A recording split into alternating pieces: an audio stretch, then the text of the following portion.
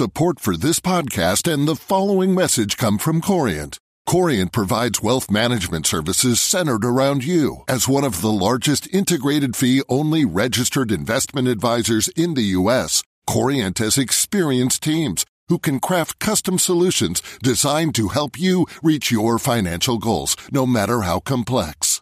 Real wealth requires real solutions. Connect with a wealth advisor today at Corient.com. That's Corient.com. The FT.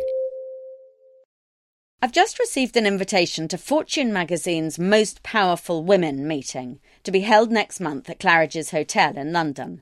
I hope you're impressed. Not by the fact that I've been selected. That's not impressive at all. The deal is that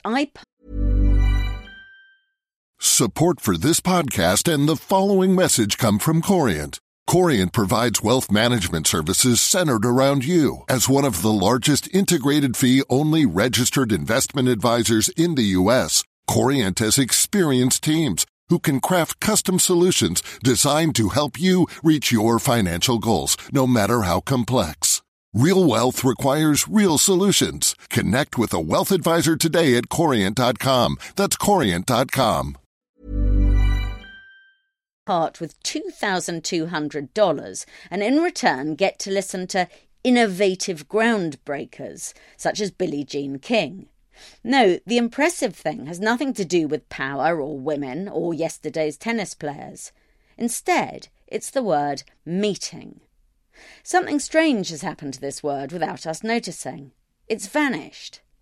In the past few months, I've received invitations to all sorts of meetings, but not one of them was called that. Instead, I've been asked to an influential ideas exchange, to a teleconference gender focus group, an exclusive breakfast briefing, a focused women's network, a facilitation enhancement day, even grimmer to an e-forum keynote seminar, and most off-putting of all, to a creativity gym for innovative leaders. As well as that lot, there have been 4 workshops, 1 colloquium, 2 webinars, 3 roundtable conversations, and 1 retreat.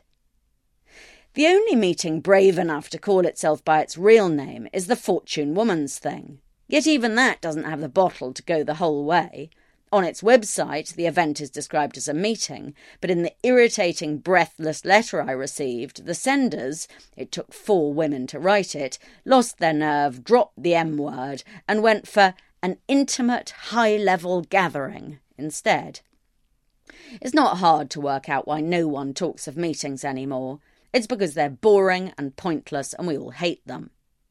Yet instead of responding to such dislike by holding fewer, conveners of meetings have decided to have even more, but to rename them in the hope that people will somehow like them better than before.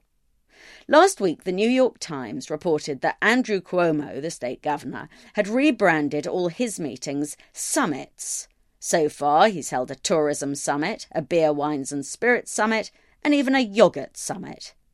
It's not just happening in New York. This week, London Business School holds the Global Leadership Summit, which sounds even less fun than the yoghurt one. You can see the attraction. Call your grotty little meeting a summit, and hey presto, everyone who shows up can convince themselves they're a member of the group of 8. But the summit, to mix a metaphor, is the tip of the iceberg. An even more grandiose choice is to call it a forum. The planet's most self-satisfied event has taken this route, the World Economic Forum in Davos. So too has Morgan Stanley with its Macro Ideas and Insights Forum, held in London a couple of weeks ago. Once you get into the spirit of it, there's nothing to stop you from using more than one self-important name for your meeting. The CEO Conclave in India is not only a conclave, but also a closed-door invite-only summit. Not all meetings are aiming at importance, however. Some are making a different pretense, that they're cool. No one does this better than TED, which states that its meetings have been called the ultimate brain spa, and even more tendentiously, a 4-day journey into the future. Would-be cool companies have long since shunned meetings. They have idea showers and creativity workouts instead. The third pretence is that meetings are informal and democratic, hence the round-table conversations, huddles, gatherings, get-togethers, team talks and powwows. Informal meetings are even better when they come with food attached. Who could fear a meeting when it's as friendly as a brown bag huddle? The final and most heroic pretence is that the meeting is going to be useful. So we have workshops, or worse still, facilitated workshops, briefings and debriefings. There used to be the teach-in until that was considered too doctrinaire. Now there's no teaching, only learning. Some of the dullest meetings I've ever been to at the FT were the Friday lunch and learn sessions. More cheese in the title than in the sandwich. Some of the new names make more than one pretence at once. A rule of thumb, the more pretending in the name, the more essential to avoid the meeting.